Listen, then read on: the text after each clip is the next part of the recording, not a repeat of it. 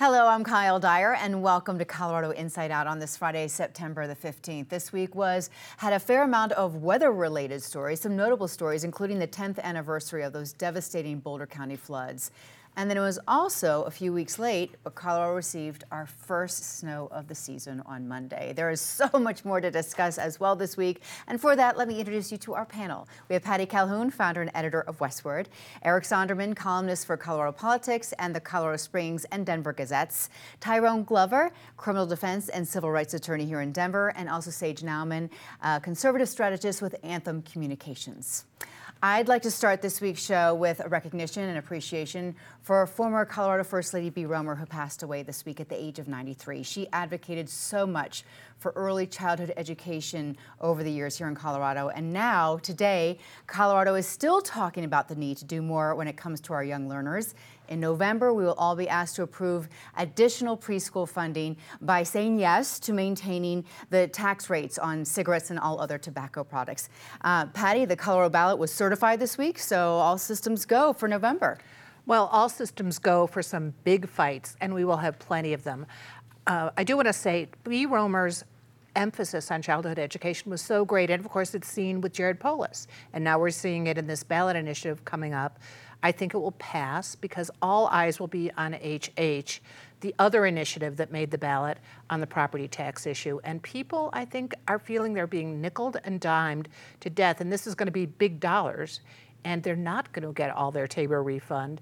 So it's so complicated, we will have to do a whole show on it to make sense. Other things on that ballot, Aurora, we are not going to be voting on the strong mayor system. That at least is dead for 2023, but it could come back in 2025. But we've got a mayoral election in Aurora, and that is a town that is definitely at odds with each other. And speaking of at odds with each other, DPS, the board, we will be voting for 3 seats there. That is going to be the ugliest campaign this season, I think. But sadly, we are not going to be voting for our new congressional reps, because wouldn't we all love to see Lauren Boebert on the ballot in November after her antics at Beetlejuice? Yes, we'll have to wait a few more months. Eric? Oh, just sitting here shaking my head. I mean, in the annals of Colorado Inside Out, you know, we have some people who've been the gift that keeps on giving. We have Ward Churchill more recently. We have Tay Anderson. They can all take a back seat. Lauren Boebert is now the headliner to replace all other headliners around this table, around other tables. One just has to shake their head at the bad manners, the lack of grace, just this utter stupidity of her performance at the theater a few nights ago. I think Patty is right in listing what's going to be the headliner issues on the ballot this fall. I think HH is going to be a very ugly and a very expensive fight. And no one is really going to know who's funding either side of it, because it is all dark money on the pro side and dark money on the con side. My general rule of ballot issues is that complexity is the enemy of a yes vote. And this one is ultimately complex. Now, they're going to try to sell it as this is the only way you're going to get property tax relief. They're going to hold property tax relief out there as the carrot. And we'll see if the opposition can get it together enough to counteract that. And then, of course, you have DPS, another gift that keeps on giving around this table. Their polling numbers just completely underwater. I don't know how any incumbent runs and survives in that. And now they're limiting public comment at their meetings as if that was the smart PR move. Mm-hmm. Just a couple of hours now, rather, to open-ended to the end of the meeting. Okay. Tyrone. So, sort of unique to this season, there actually seems like there's going to be some lawsuits, or lawsuit at least, to follow. So I've been following this lawsuit that's coming out of Washington, but involved at the local level are some really powerhouse Denver attorneys that is trying to disqualify President Trump from being on the ballot here. So reviewed it. It is a, I think, well-pled, extensive lawsuit. It's sort of been bouncing back and forth between state court and federal court, but it will find a home and I think an audience eventually. But it's a 115-page lawsuit. I think it's well pled. There's actual plaintiffs. So I think it's interesting that some of the critics of this lawsuit are saying it's politically motivated are the same folks who were in support of the Creative 303 lawsuit, where we didn't even have a real business or clients to that matter. It was very much a hypothetical lawsuit. So I'm going to be excited to see where that goes. We are sort of the leaders in that one being filed here in Colorado. One was just filed this week in Minnesota, and I expect this to be the playbook and template for many more around the country. Right, I saw that others are following. Yep. Sage. Yeah, so I'm going to leave a lot of the legal discussion to actual attorneys, whether or not this 14th Amendment challenge is actually has ground and actually can go anywhere. But one thing that we're seeing in response to this lawsuit and across the country is our Colorado Republican Party Chair Dave Williams has been trying to fundraise off it. He announced that they will then, instead of picking the Republican choice for president in Colorado through the traditional process, they'll do it through the caucus. One thing I'd like to add to that is, Dave Williams talks a very big game. In fact, that talk is what got him fired from Donald Trump's campaign in 2020. And it's hard to get fired as a volunteer, but he managed to do it. And he talks a big game, but one of the things that a state party needs to do anything, whether it's a legal challenge or actually holding caucuses and assemblies, is money. And the state party is very short on that commodity right now. Regardless if the 14th Amendment challenge has legal ground, if it goes anywhere, the fact is that if we as a country are going to go back to Donald Trump and Joe Biden as our choices, we've got a lot bigger problems. If a Democrat is saying that Joe Biden's operating at 100%, they're fooling themselves. And if any Republican is saying that Donald Trump is the best choice and is actually electable, same exact thing.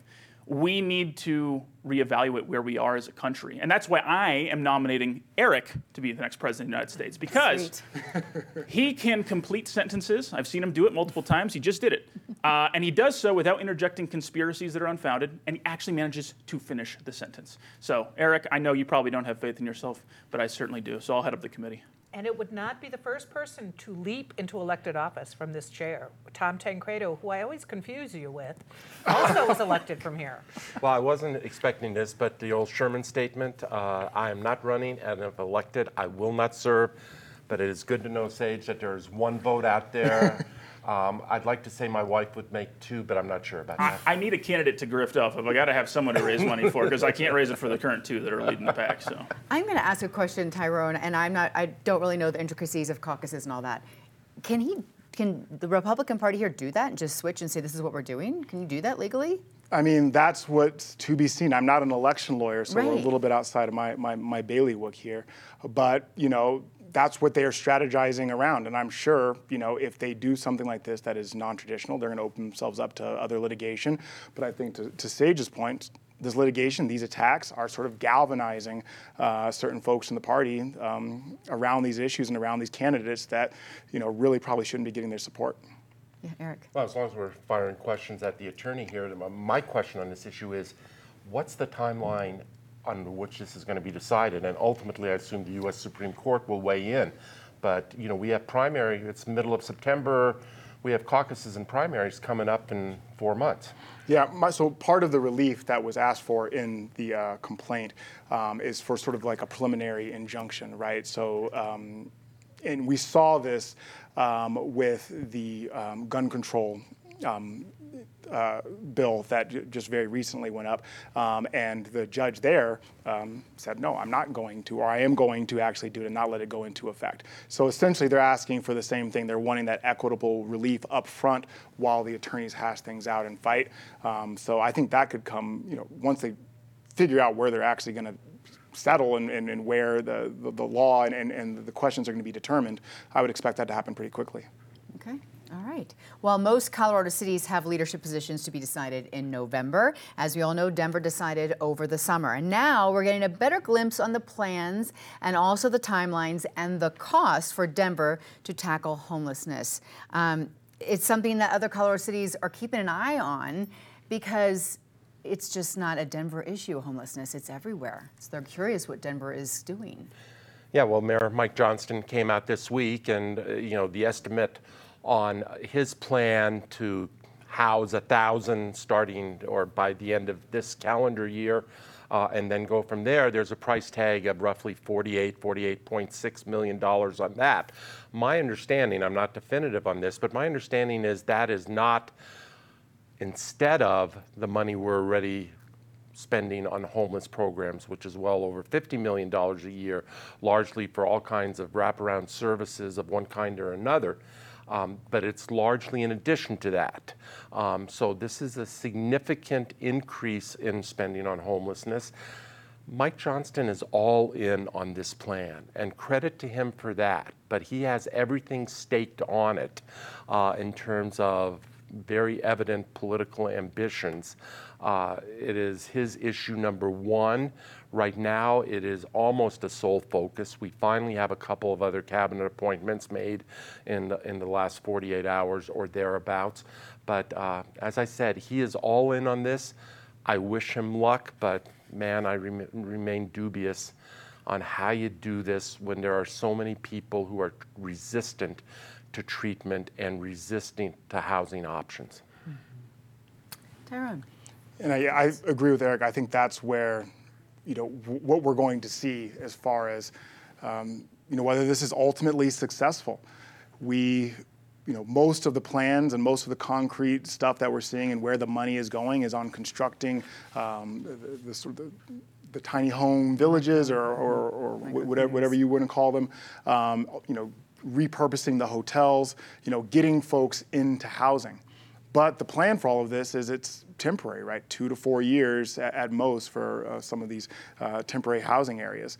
So really, what is the plan once we get folks in stable housing? It's not entirely clear that path forward and how successful it's to be, and if it's not ultimately successful on the timeline that's been proposed, what the plan B is there. So it is a monumental effort. I think it's impressive what he's attempting to do, but once all the groundwork is laid and the infrastructure is there, I think that's when we're going to see the real sort of things get determined. And November, December is when the move is to start getting people from encampments into these micro-communities. Yep.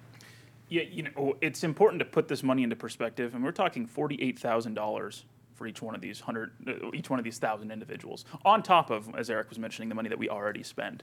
I mean, the median income for an individual in Denver is like $45,000. We spend $14,000 if you add up all of the state, local, and federal funding into our education per pupil. $14,000. We're talking $48,000 for this.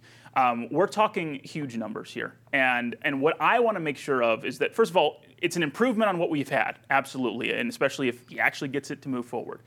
But what I'm afraid of is that this becomes an out-of-sight and out-of-mind problem for a lot of people in Denver.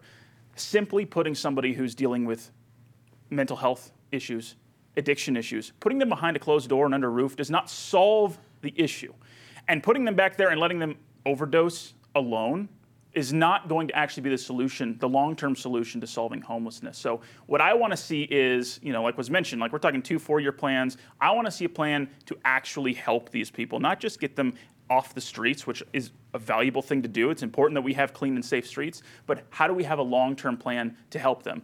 If Mike Johnston can figure out how to do that effectively, if his plan can work, he'll be the most popular mayor in the entire United States. He'll be Rudy Giuliani without the hair dye and indictments. You mentioned out of sight, out of mind.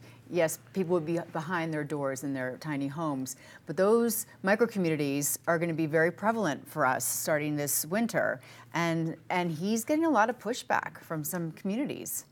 Well, all you need to do is drive through the area around downtown, not just downtown. It has affected so many other communities that clearly something needs to be done. We've thrown hundreds of millions of dollars at this issue earlier. So, and what do we have to show for it? So it is good that he is focusing on this. And maybe he's got to do something, and this seems like a good start. When you talk about some of the money we've thrown, we do have evidence of putting people in areas, the tiny home villages. You can count. You actually have stats on how many of those people were then able to move into more permanent housing and how many of those people were able to get jobs and get their lives back together. So we have 2 years of documentation now on how that's worked. So Cole Chandler, who led that move, is now in charge. He's the housing czar. So if with any luck, He will know how to follow it. They'll know how to get stats. You're not just locking people up behind closed doors to overdose. There will be services that they're going to have to access. But it's tricky and it's a gamble, but it's a gamble that Denver must win.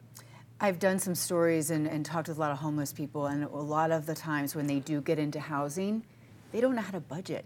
They don't know how to do that. So hopefully they're like financial, budgetary as well, just not just the mental health and the substance abuse, but also the practical real life skills. There are a lot of services like that, and Denver knows how to employ them. The challenge, as you've mentioned, is getting people to want to leave the streets and get help. That is the biggest challenge we face. Yeah, okay. It will be 2 years ago this November when Colorado voters approved a ballot initiative to reintroduce gray wolves by the end of this year. The approval for this idea came mostly from the Front Range, and this week an article came out, Tyrone, that farmers and ranchers on the Western Slope might only get 24 hours notice when wolves are about to be brought into their area. Yeah, it seems like this thing is sort of getting rushed, and it's unclear whether if they don't get this done by December 31st, it opens them up to a lawsuit. So I think if there's some flexibility there, we can do this in a slightly more measured fashion. But between not being able to get the wolves from any of our adjacent neighbors to Wyoming being able to shoot the wolves on site and no one says, no one's snitching, right? Like, it just seems like such a fiasco. And yes, this idea that, within 24 hours, these wolves could be introduced, albeit my understanding of the issue is, we're talking about the introduction of a pack of maybe 12 or 15 wolves every year. So it's not as though, they're going to open up, some big rig and let up, huge, hundreds of wolves into the wild. So this feels like really uncharted territory in a lot of ways, and there's states that have done this and it's not gone well. Hopefully we get it right, and hopefully we have some flexibility on our timeline so that we can take the appropriate measures and get the right wolves introduced.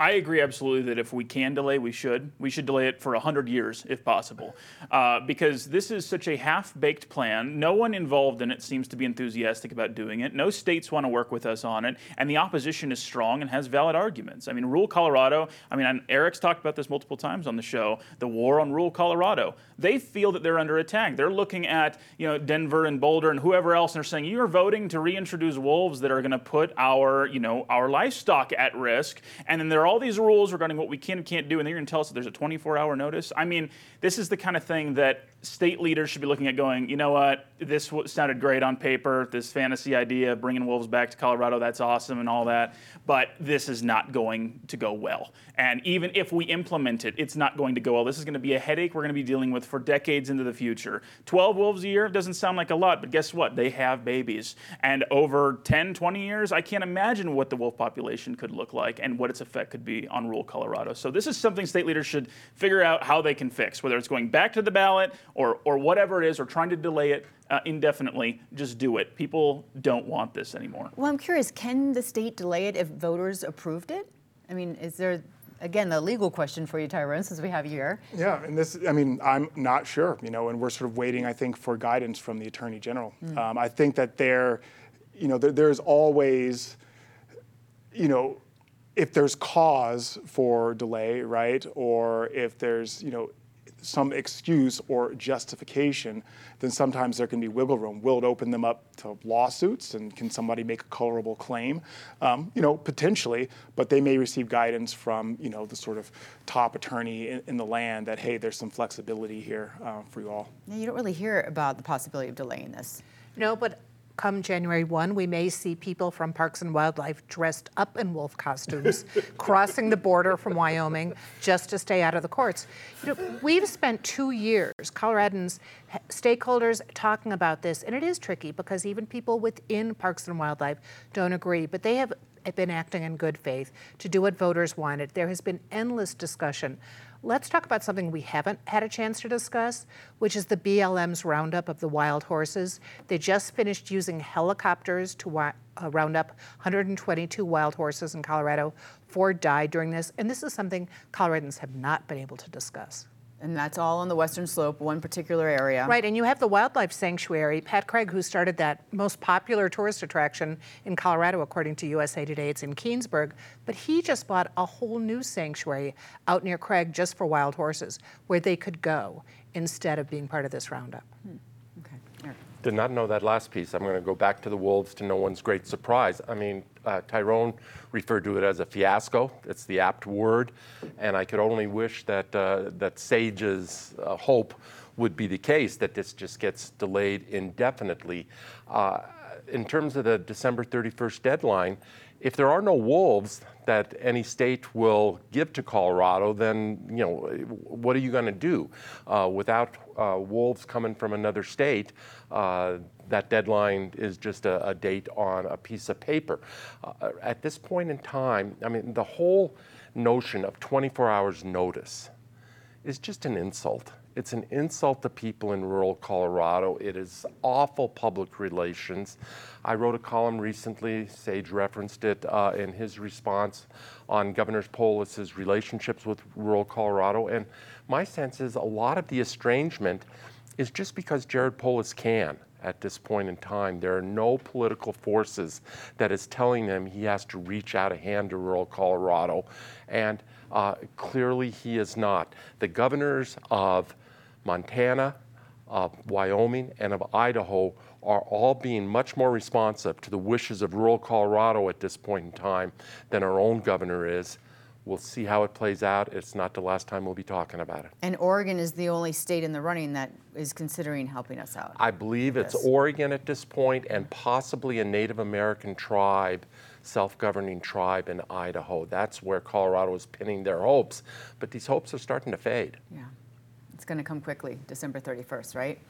All right, since it is the weekend, and a lot of people are heading out, maybe to some of our local restaurants, let's talk about what happened this week with the restaurant industry in Colorado. Sage, this is a big deal, this whole Michelin ratings, and it's never happened before in Colorado. Yeah, our restaurant industry can use some good news.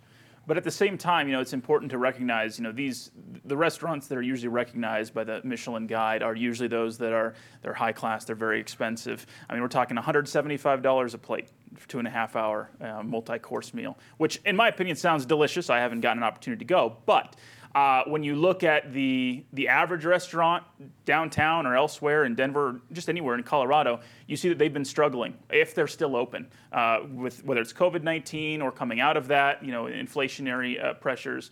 The restaurant industry has been decimated here and everywhere. I mean, it's not completely unique to just Denver and Colorado. So I think it's important.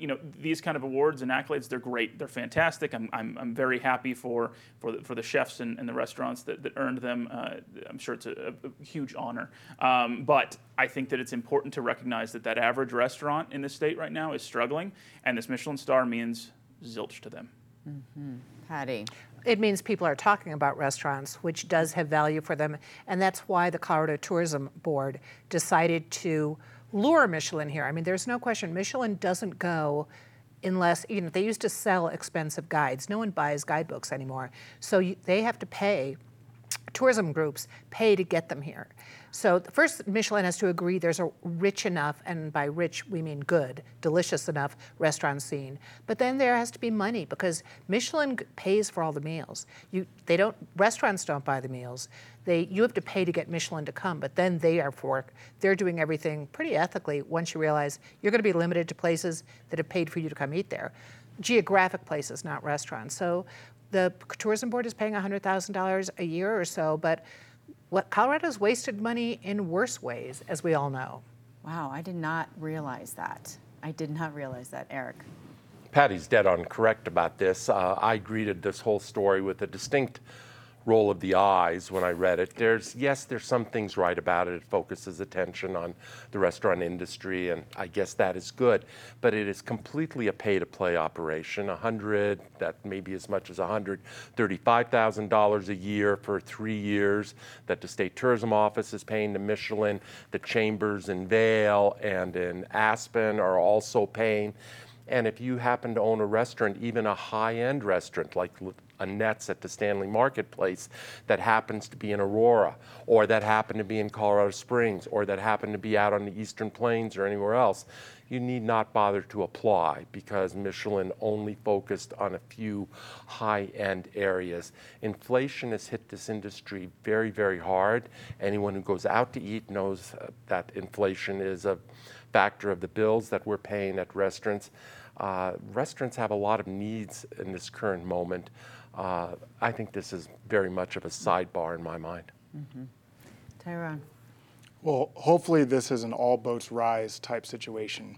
The money's been spent, the awards have been handed out, and we can only hope that some of our local restaurants that can feed more of our populations, where it isn't $175 a plate, or the ones that have been forced to leave the Denver area because of costs of leases and real estate and are now in Aurora or Lakewood or Inglewood, maybe with attention to our restaurant scene, they start to have less of a tough time, because there are just some excellent, excellent restaurants.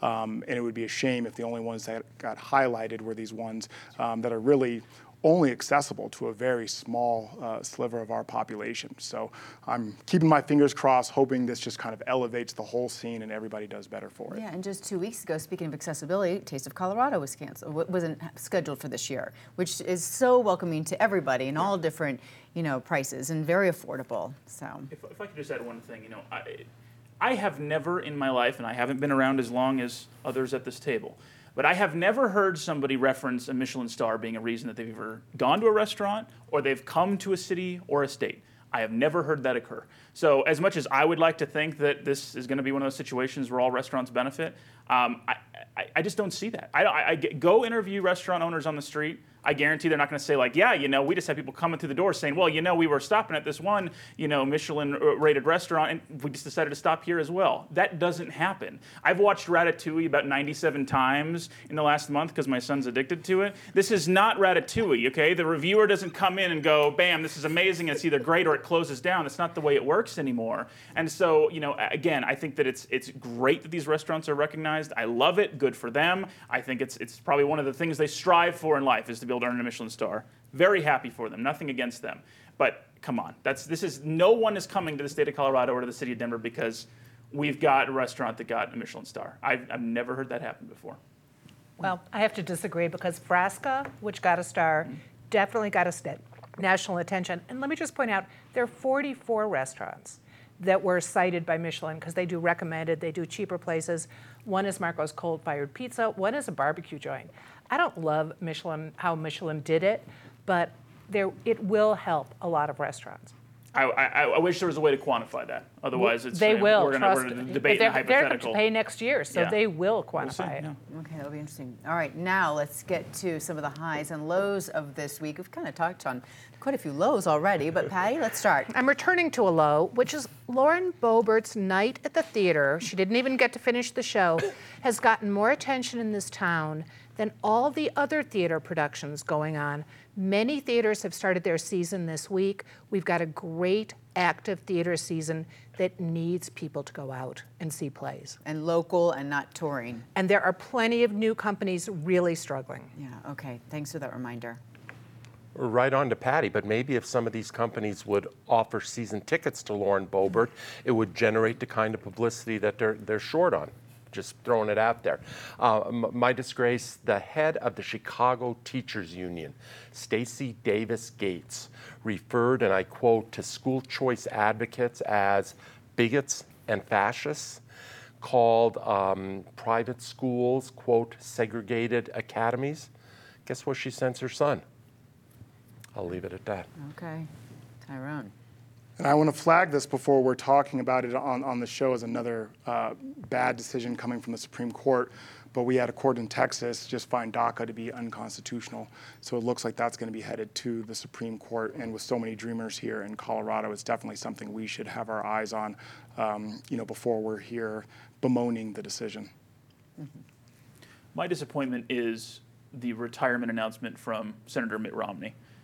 It's not so much about him and his, policy opinions, but more so that we are losing individuals in what is should be the most deliberative body on the face of the earth.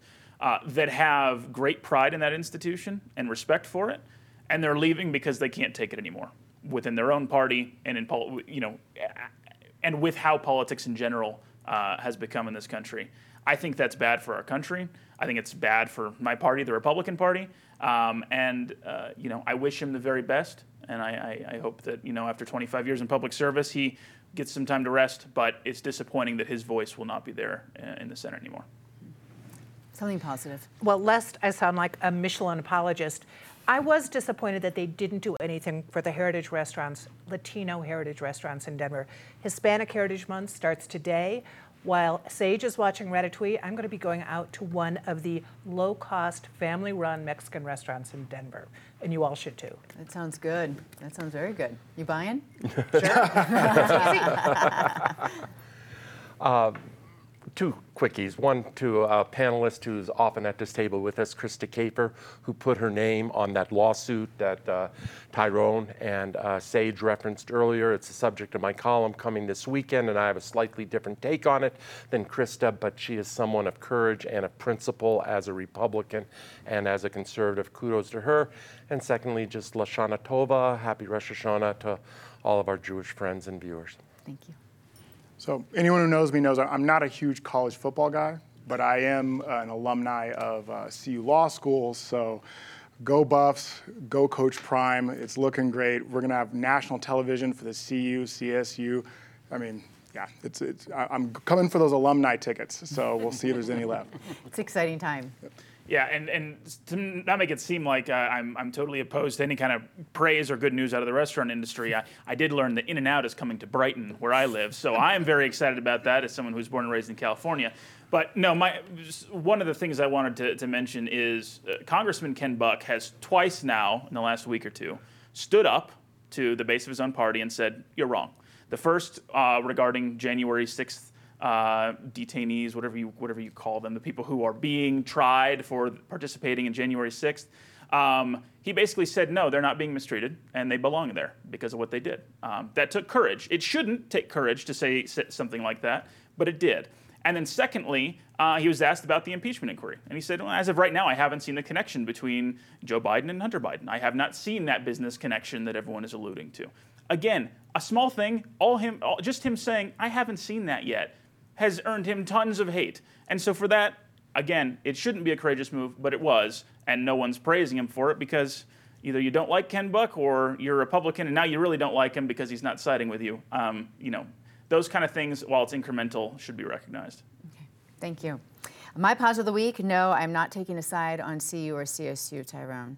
I'm headed back home to the D.C. area to celebrate my mom's 90th birthday. Aside from being the best friend, my mom is still an accomplished artist who just finished, at 90, another commission of another historic building in D.C. Mom has instilled in me that you have to have that positive attitude every day when you get up, so I wish you all a very positive week ahead, no matter who wins the Rocky Mountain Showdown. Have a great week. Thanks to the fabulous panel. Thanks to all of you who are watching at home or on your device or listening on our podcast. I'm Kyle Dyer. I will see you next week here on PBS 12.